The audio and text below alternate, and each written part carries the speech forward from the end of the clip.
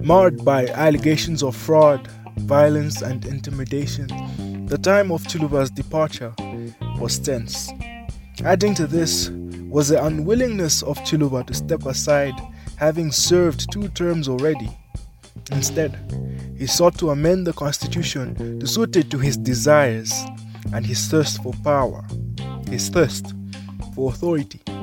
With a tarnished reputation, he sought to salvage what was left of his demeanor, finally endorsing Mwanawasa as his successor. Welcome to episode 8 of Econ with Phantom. Compassionate and humble. In 2002, after defeating 10 other candidates, Mwanawasa, a man who cared deeply for his country people, a man who sought after the well-being of the vulnerable, rose to power. Though his communication ability was not on par with his predecessor, his intellect surely made up for it. A man that was determined and courageous enough to make a difference in the land.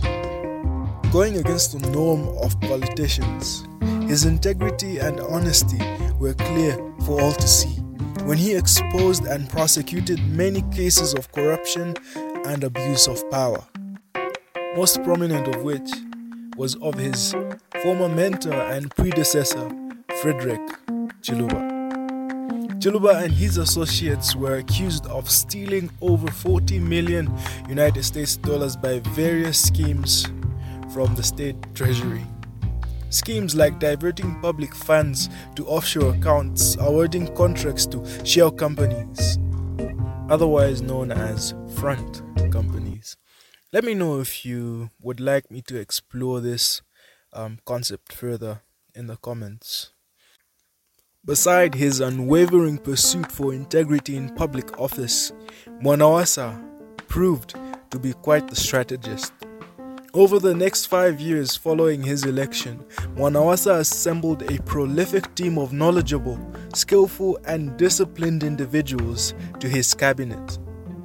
Some of the most notable names being Nganduma Gande, who was arguably the best Minister of Finance to grace Zambian politics, and also Caleb Fundanga, the former Bank of Zambia governor, and Mumba Malila as Attorney General.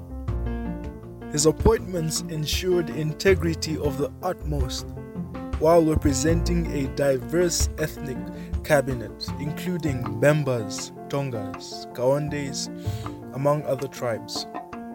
Mr. Mwanawasa is as well fondly remembered for having a high turnover of vice presidents, having 4 different vice presidents over the course of 4 years, most notably being Rupia Banda and Nervous Mumba, with just 3 years separating their appointments. Soaring inflation, high interest rates, and the negative effects of the slumping copper prices in the 2000s were among the problems Mwanawasa had to grapple with, some of them courtesy of his predecessor. The staggering amount of debt held by Zambia condemned it to a highly indebted poor country classification by IMF. Corruption in the previous regime, a slumping economy, and staggeringly low copper prices were a tale of the day. Mwanawasa needed to ramp up and get a move on, and he did just that. The Winter Maize Project.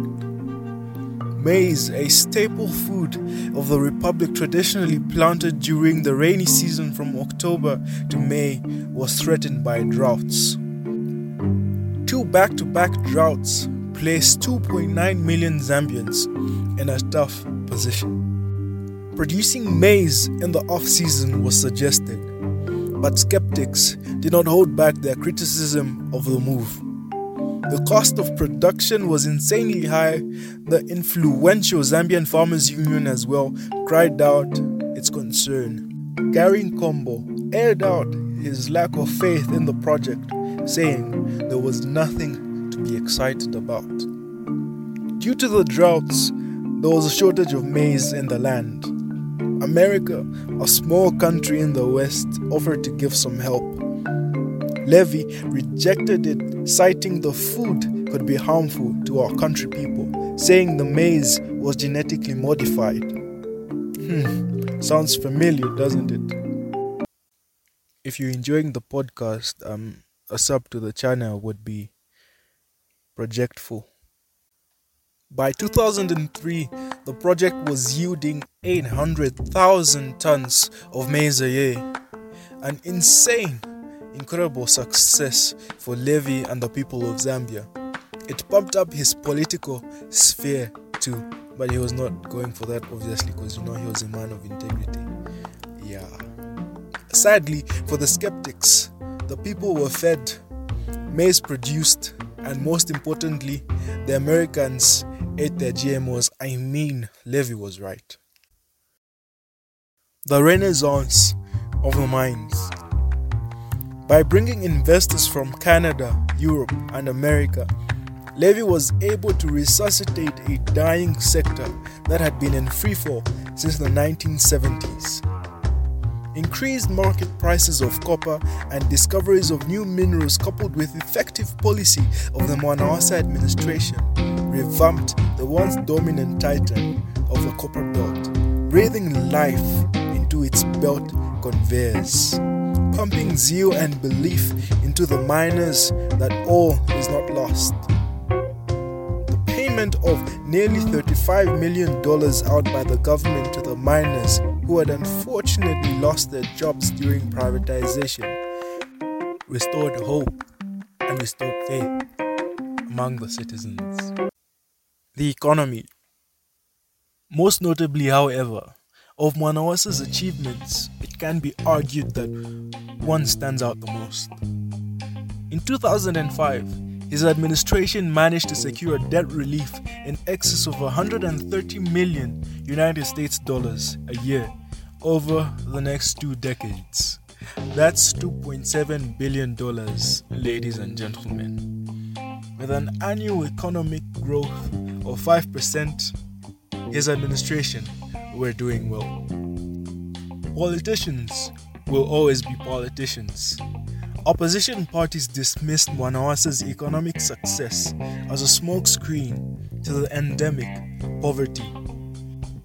Arguably, the most famous moment came from Mr. Michael Chilufyasata, the former president, when he asked a journalist if people eat inflation.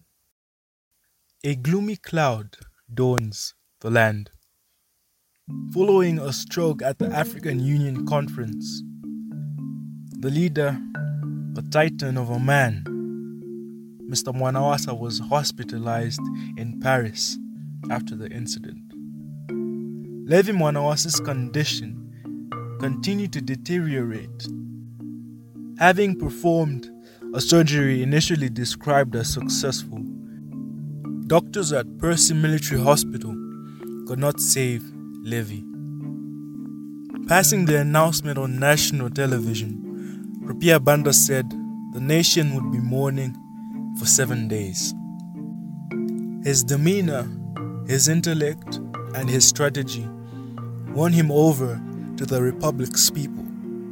His speeches and great passion about the people's plights won their hearts. A man of integrity like none seen before, it was indeed a great time of sorrow for Zambia. This has been Econ with Phantom. Happy New Year.